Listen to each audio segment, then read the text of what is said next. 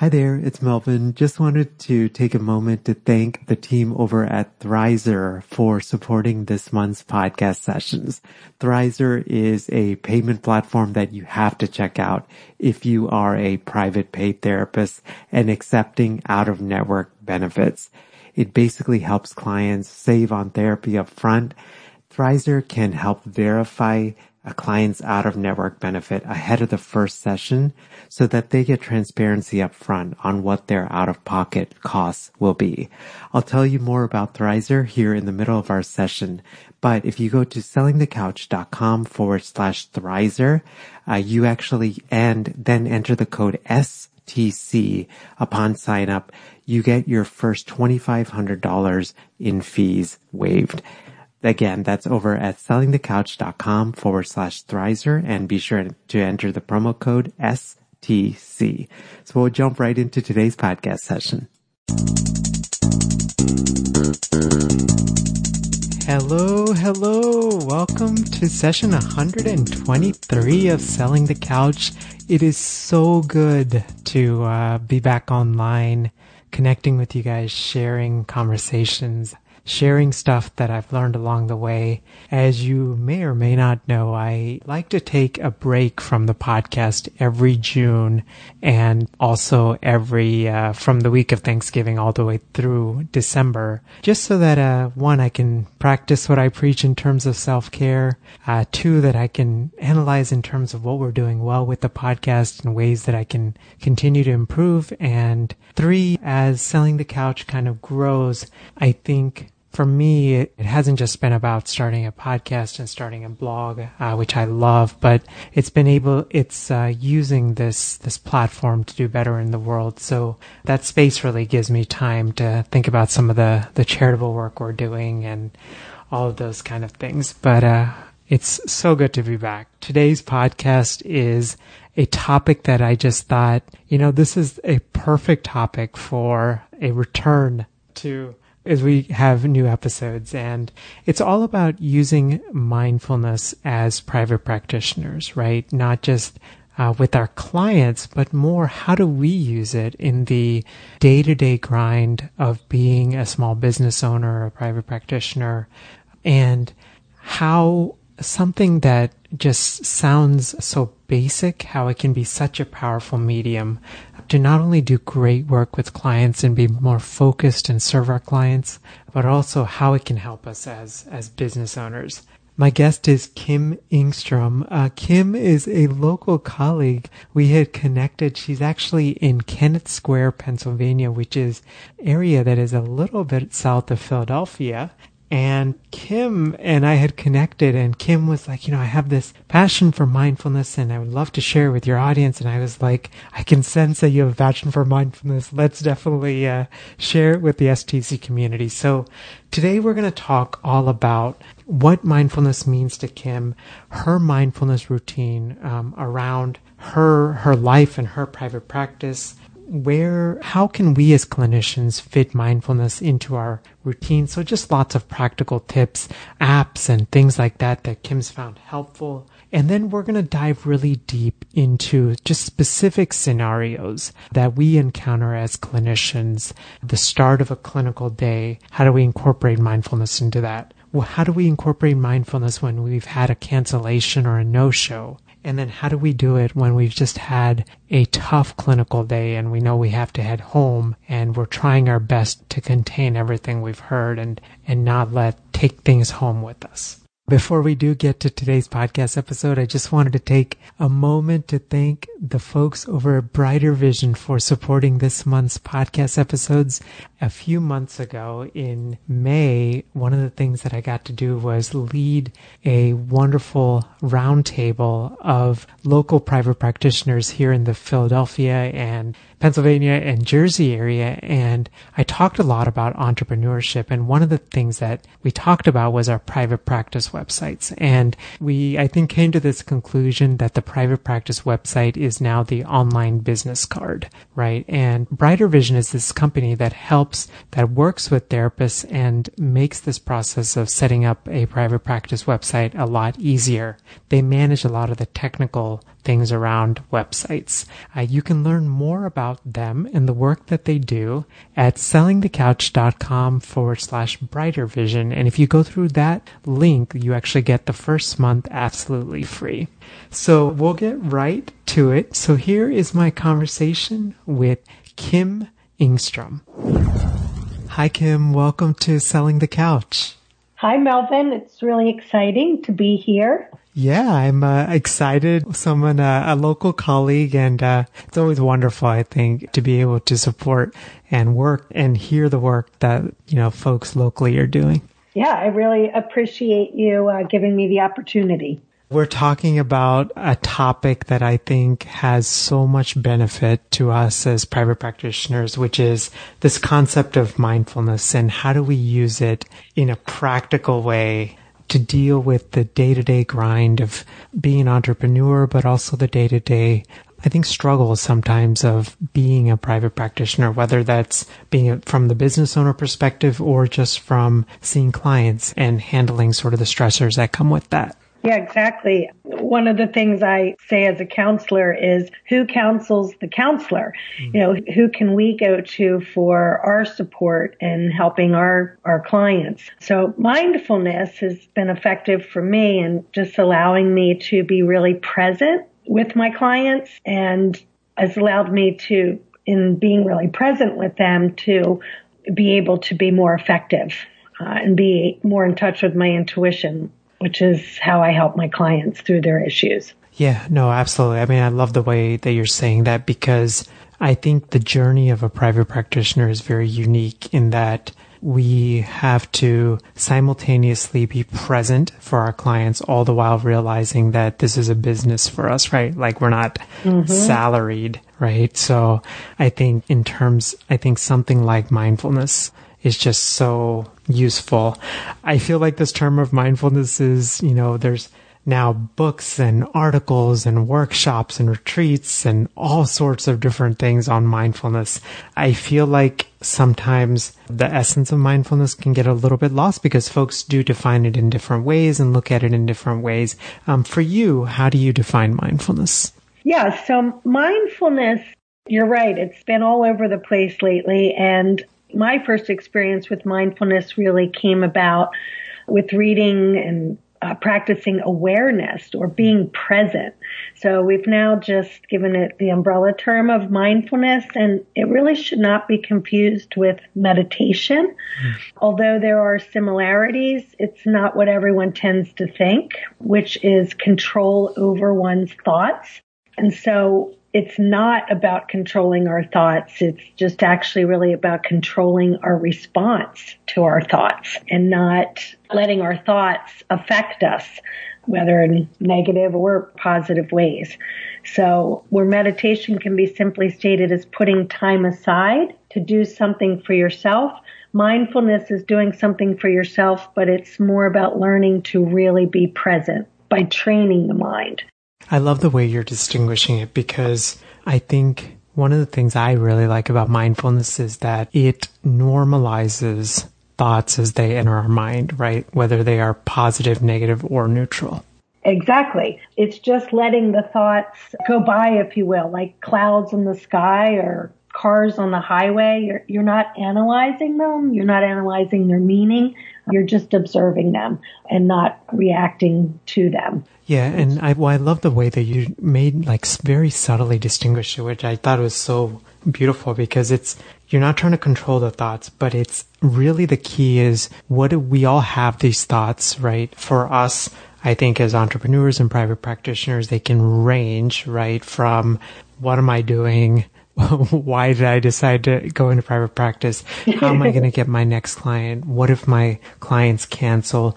I mean, it's funny we're talking about this because actually right now in the Selling the Couch community, someone had started a thread talking about the fears of what it's like to be a private practitioner. And it's just amazing, how when I was reading through it, I just kept thinking, man, in many ways, it's liberating to hear that other folks struggle with this because, when we do have those negative thoughts about what it's like to be a business owner, right? It can always feel like it's got to be me. I'm the only one that's struggling with this. Yeah, definitely. I think we feel alone, a lot of the time. And what I tell my clients is what's helpful is having empowerment of other people, not feeling isolated and feeling that other people think the way or feel the way you do too. Mm. But every day I say to myself, what the heck am I doing? Am I really helping my clients? Am I really getting paid to give people support and guidance? Who am I to be counseling people when I've got my own issues to deal with? Mm. And so mindfulness just really keeps those thoughts from taking over. They're there, and it's not about controlling the thoughts or stopping the mind. That's virtually impossible to do, or is impossible to do. It's just about not letting the thoughts get so far out of control that they're keeping us from being, really present and aware of our current situation. Yeah. And I almost as we're talking, I almost think of it like the thoughts are not the issue. It's almost like, what do we do in that space when we have those thoughts, right? Yeah, exactly. It's the meaning that we give to those thoughts. Mm. That really can be harmful. Yeah. For you, what about mindfulness has really resonated for you, at a personal level? Well, I used to say to myself all the time, I just wish my mind would stop. I just wish I could get it to stop. And I was always thinking, and it became stressful, to try to stop it all the time. So the more effort I put in to saying stop thinking, the more I couldn't stop it. Right. So with mindfulness, I learned that not only is it normal to think all the time, our brains are wired that way, but that putting in effort to stop my thoughts was actually going to have the opposite effect. So if you tell yourself, don't think about that, you actually will think about it more versus allowing the thought to just be. So we're really taught the more effort we put in, the more we'll get out. But that's not the case with mindfulness. It's only when we stop trying to control our thoughts that we're able to actually have more freedom, be freer. We started talking about this a little bit, but I wanted to go a little bit deeper into this. So I know that all of us are quite familiar with the stress and the volatility of being small business owners. Where does this concept of mindfulness actually fit into that space? How can we apply it, I guess? So one of the things I had said earlier is about how every day I wake up, with that, whether it's fear or vulnerability or just concerns about how am I best helping my clients. And I know for me, starting my day out with some sort of mindfulness is really important. And the more I practice mindfulness, the more I've seen that when I don't start my morning out with a mindfulness technique, it really has an effect on my day. Yeah, I actually do something very similar. It was episode 92 where I shared a lot about my morning routine and and one of the parts of that morning routine is having this really intentional time of where I'm doing some sort of a mindfulness routine. Because I don't know what it's like for you, but what I've noticed is my mind can generally shut off when I'm going to sleep, but as soon as I wake up, my mind starts to think, okay, what do I have to get done today? What are the big things I have to prioritize? Where do I have to be? Those kind of things. And I felt like what was happening was I was, almost literally getting out of bed and jumping into a routine without, I guess, without being thoughtful about it in a way, right? And I don't know, this morning, for me, and it sounds like this is something similar for you, it's helped you to slow down and it's helped you to be more intentional with how you're approaching your day. Yeah, it's definitely helped me to be more intentional, but it's also just training the mind I was thinking about this, that it's a bit hard to explain what that really looks like and really feels like and sounds like because the benefits don't necessarily come from doing the mindfulness exercise itself. The benefits show up later and that you just seem to notice that your mind isn't racing the way it used to. Your mind isn't knee-jerk reacting the way it used to. It's just in a much calmer place throughout the day. So if you start your day from a calm place, that tends to set the tone for the rest of your day, is really where I find the morning routine being helpful. But it's just the practice of mindfulness whenever you do it and however you do it that gives you the overall effects over time. You just seem to notice. And I haven't been doing an active mindfulness practice for very long. I'd say probably only where I'm really practicing a mindfulness exercise, probably only a few months. And I just have seen profound differences in how I'm listening, how I'm being present, how my mind doesn't wander the way it used to. And it's not because I'm doing it consciously, it's because it's happening naturally from doing the mindfulness exercises. Yeah. Does that make sense? Yeah, it does. I mean, it's fascinating, right? Like you've actually in some ways almost retrained or rewired your mind to... Yeah, that's really interesting. So when you first got started with this routine, how did you figure out what you were going to do and how to do it? And it was just like, did you find a website or did you read about it? Like, what did you do? Well, I have to give a lot of credit to an app. Well, I took a little training on, it was using mindfulness-based cognitive therapy. And I tend to use elements of cognitive therapy in my practice. So I thought this was the course that I took, and it was just a 4-hour workshop about how to use mindfulness with depression. And since I say my specialty is depression and anxiety, I wanted to learn more about how to incorporate it into the practice. And as a result of that, started doing more of it myself. And in that training, they recommended an app called Headspace, which has been for me, it has 3 or 4 different little animation videos that explained mindfulness to me in a way that made so much sense and was so easy to understand. And it really was about this, like you said, retraining the mind. And it happened much quicker than I ever anticipated it happening versus my meditation practice or even, yoga practice or breathing exercises. It really just had a profound effect on me versus, other types of awareness work that I had done. Yeah, I'm a big fan of Headspace. Whoever that person is that narrates that has seriously the most soothing voice. Yeah, Andy. Andy, that's right. Well, I remember with so I don't use Headspace as much now, but when I was using it, actually now you're reminding me, I should probably go back to Headspace, but I remember they had, I started with, was it like a 10-day challenge that you can do for free? Yeah. Yeah. Yep. And I remember I loved the logging in on the app and just making sure that I had meditated that day and the gamification aspect of it. It was a lot of fun. So I'll definitely have to download it and get some work done on it. That's cool that it's resonated for you and it's been helpful for you. And that's really all I've used. If something clicked, I've been doing awareness work for a long time. Started back with a book by Eckhart Tolle, The Power of Now. I don't know if you've read that, but that's when I first really started paying attention to the concept of awareness and how being present, just totally changed my work with my clients.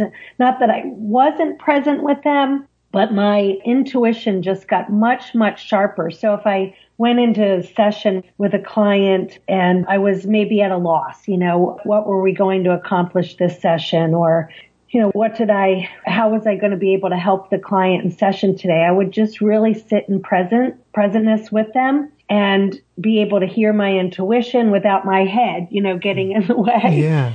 Without my head trying to assess what I should do. And most often, most of the time, my intuition would get really clear as to what direction I should go.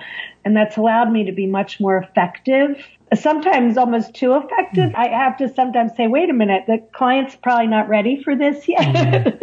You need to give them a little space. But when my mind doesn't get in the way, I really, find my work to be not only more intentional, but just more effective. Yeah, I think you call it intuition. I think intuition is a wonderful term. I almost think of it as not that the mind's not important, but when we acknowledge the mind, but we don't let it consume, when we acknowledge our thoughts, but we don't let it consume us, it gives us space for our heart to show up.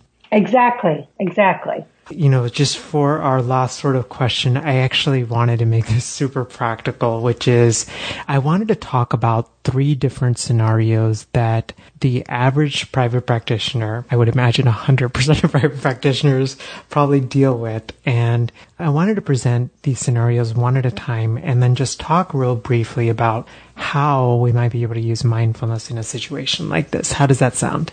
Yeah, that sounds great. So the first scenario that I had is the start of a clinical day, right? So perhaps you walk in a little bit early before that very first client into your office, or maybe you're an online counselor and you've got a little bit of time before you see that first client. And how a situation like that, right, where the mind, and maybe what you have is one client, maybe you have multiple clients that day, right? Whatever that is, the mind is usually kind of focused and thinking about what am I going to do with that client? What about that second one? What third one? That kind of situation, right?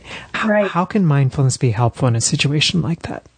One thing is what we talked about earlier was how you start your morning and how you start your day. So even before you walk into your practice, how you left your home or how you are getting out and beginning your day. So with the mindfulness exercise, you've sort of already entered into your space with a clear mind. And then another thing that I do is really only focus on one client at a time. You kind of review your schedule to see who you are meeting with today, but I allow myself the space to have time before each client and time in between each client to really get myself to a space of being present. I know I keep saying that, but it's really looking at one client at a time, one appointment at a time, one task at a time. There's a lot of information lately about multitasking and how the brain really is not able to handle or process more than one task at a time. So when we give ourselves permission to say, oh, it's okay, I don't have to multitask. I get to just focus on this one thing right now. It just really gives you so much more freedom and energy to be available. Yeah, it's just focusing on things moment by moment instead of almost client or hour by hour. Yeah. And one thing I remember, one of your podcasts was about a book you had read called The One Thing. Yeah, I was actually going to reference that in the outro. Amazing book. Like, I'm a reader, as you guys probably know, but that book I've read 3 times since I first read it. So your one thing, it can be mindfulness, or is your one thing, even focusing on one thing that would be most effective for you, is a form of mindfulness, focusing on one thing at a time. The second scenario that I wanted to present is a bit more emotional, I know, for us, which is when we have a client that either cancels or no-shows to an appointment, right? And usually in a situation, I mean, just personal experience and getting to hear from you guys, I know that the struggle often is we have this cancellation or no-show. Usually it triggers some kind of money fear, money shame, right? Yeah. Then I think there's, like concern for the client that stuff kind of comes up. And I guess in a situation like that where you have a cancellation or no-show, how can something like this be applicable? So I thought about this a bit and thinking that in building my practice and that, what do I do when a client cancels? And I personally think this just has to be built into your schedule.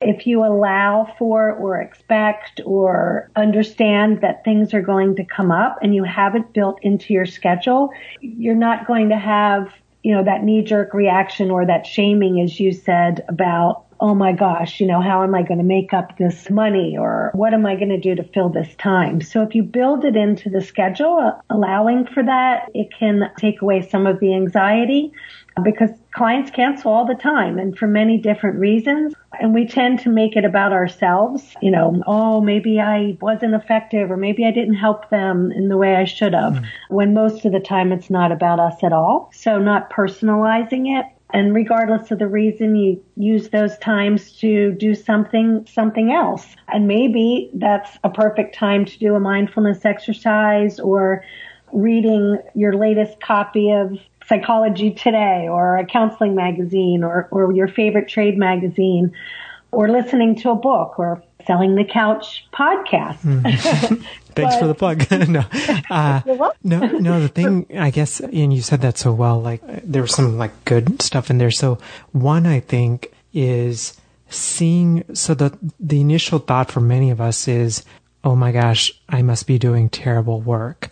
But another way of looking at it is, you know what, this space has opened up and I'm a small business owner and I now get to decide what I want to do with this space, you know? Yeah, exactly. Because remember, mindfulness is simply being present. So now you've just gotten the opportunity to be present and use that time, you know, for whatever it is you like to use that time for. And it's almost unscheduled time, you know, time that you didn't have planned. You were planning to be with a client and now you have this whole hour just opened up. I'm really fortunate because my office is located in a tiny little quaint town. So when this happens, I'm sort of like, yay, I get to go take a walk, you know, or get outside and enjoy my little town and usually connect, you know, end up connecting or running into somebody when I take that walk. Yeah, that's awesome.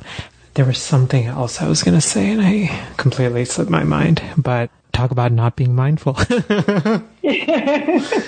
But no, I think what I was just going to say was like just such a good way, I think, of reframing it, you know, because if we do interpret it or if we do acknowledge that thought of overwhelm and then not let it then cycle us or kind of spin us off into all of these sort of ways of thinking, but instead just seeing as an opportunity, I think we can just do so much more stuff, right? Like whether that's a focus on self-care or doing something to build out our business or connecting with colleagues, whatever it is, right? Like we can then refocus that energy.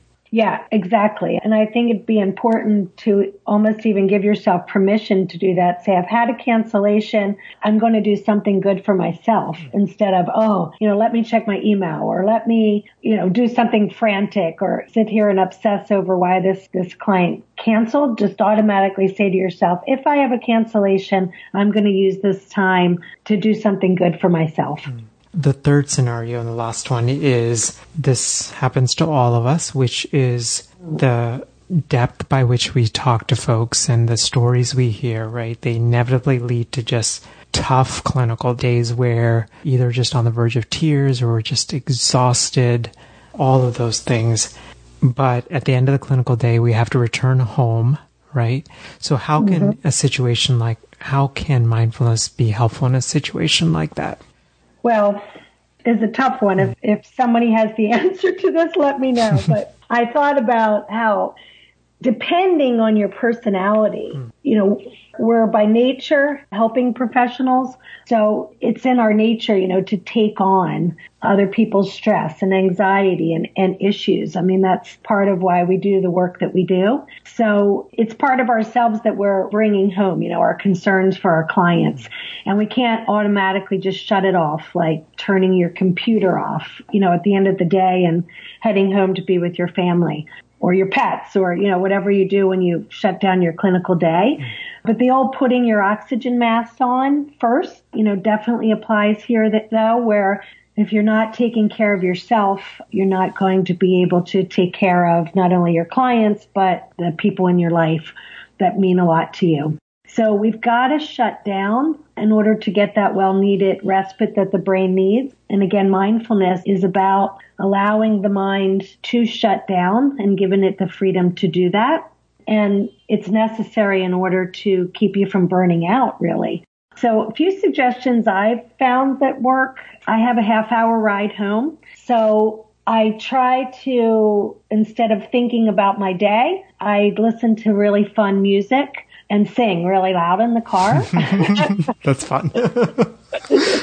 So, and because that's how I've ended my day and I've taken my clinical notes and I've thought about, you know, how my health session went with my clients. And so now that I'm done, you know, for the day until I return to practice again. So that music and singing really helps. Or I'll make a fun stop on the way home, like a bookstore or a shop that I've been wanting to visit, or even I love ice cream and there's an ice cream shop on my way home. So something that just really takes me out of my day and gets me again present and ready to take on the next part of my day or evening. That's awesome. Kim, I'm grateful that we've been able to connect. Being local, we were talking a little bit about Kennett Square, which is the area that you're in, and I've gone there a couple of times, and I love that the square. And when you were talking about it, I was like, I wonder if I think I remember what she's talking about. Yeah, we're really fortunate there and take for granted being really close to Longwood Gardens, which people come from all over the world to visit. So it's a really fun little town to be part of. Yeah, it's really neat. Longwood Gardens is definitely highly recommended. And they're not paying me to say this, but Kim, what are some of the best ways that folks can get in touch with you? Most direct for me is my email address, ke.counselingservices@gmail.com. I do have a website, kimengstrom.com, that's a little bit of a work in progress right now, but also a good place to visit for resources. Awesome. Kim, thank you so much for doing this. Have a great rest of your day, okay? Thanks, Melvin. Hi there. Hope you enjoyed my conversation with Kim, and I hope that it's given you some good ideas and some new ideas in terms of how to use mindfulness as a private practitioner. Kim mentioned a number of resources, and you can find that at sellingthecouch.com/session and the number 123. That's kind of fun. 1, 2, 3. I was reflecting on what Kim said, and I don't know, I think one thing I've realized is both as a private practitioner and as I've built out STC is just how many different things we could be doing in any one moment as business owners, right? Literally, I imagine that if you're listening, there's probably, realistically, I would say there's probably between 10 and 20 things you could be doing, right? So writing a blog post, being on social media, doing case notes, also making phone calls, all sorts of different things, right? And I felt like this episode was just so good because it was a reminder for me that as we become small business owners, a big part of it is the opportunity for freedom and the opportunity to really enjoy what we're doing, right? I struggle with this a lot, which is I often look at the destination, right? What do I want my private practice to look like? What do I want STC to look like? What do I want Healthcasters to look like? All of these different things. But many times I forget that the growth that's happening in the middle, that's really what it's about. That's the thing that we should most cherish. Because if we focus on that end product, right, that is almost like the carrot at the end of the stick kind of idea. And I feel like mindfulness is something that can help us to appreciate those moment by moment situations. As we wrap up, again, I just wanted to take a moment to thank Perry and the team over at Brighter Vision for supporting today's podcast episodes. You can learn more about them at sellingthecouch.com/Brighter Vision. They just have an outstanding reputation in our field. And if you're thinking about creating a private practice website and just need some support with that, I encourage you to check them out. Again, the link is sellingthecouch.com/Brighter Vision, and that gives you the first month absolutely free. And just one final thing as we start to wrap up. My big project right now is the Selling the Couch directory. This is a directory that I sincerely hope will make it easier for us to be able to connect and collaborate with other helpers and healers, both locally and around the world, who really share our interests and passions. I'm in the early stages of this, using a lot of my time just to make this just a wonderful resource. And one of the other things I'm creating along with the directory that's also included is, this may not be the name of it, but it's going to be called basically a learning library. This is just a combination of just videos and strategies and all sorts of things in terms of what it's like to be on the private practitioner journey and guiding each one of us through the journey of private practice, thinking about private practice, taking the leap, growing a practice, and then starting to scale your business so that you're creating other income streams. You can learn more about this work at sellingthecouch.com/directory. Have a great rest of your day, and I will see you next time. Bye. Thanks for listening to the Selling the Couch podcast. For more great content and to stay up to date, visit www.sellingthecouch.com.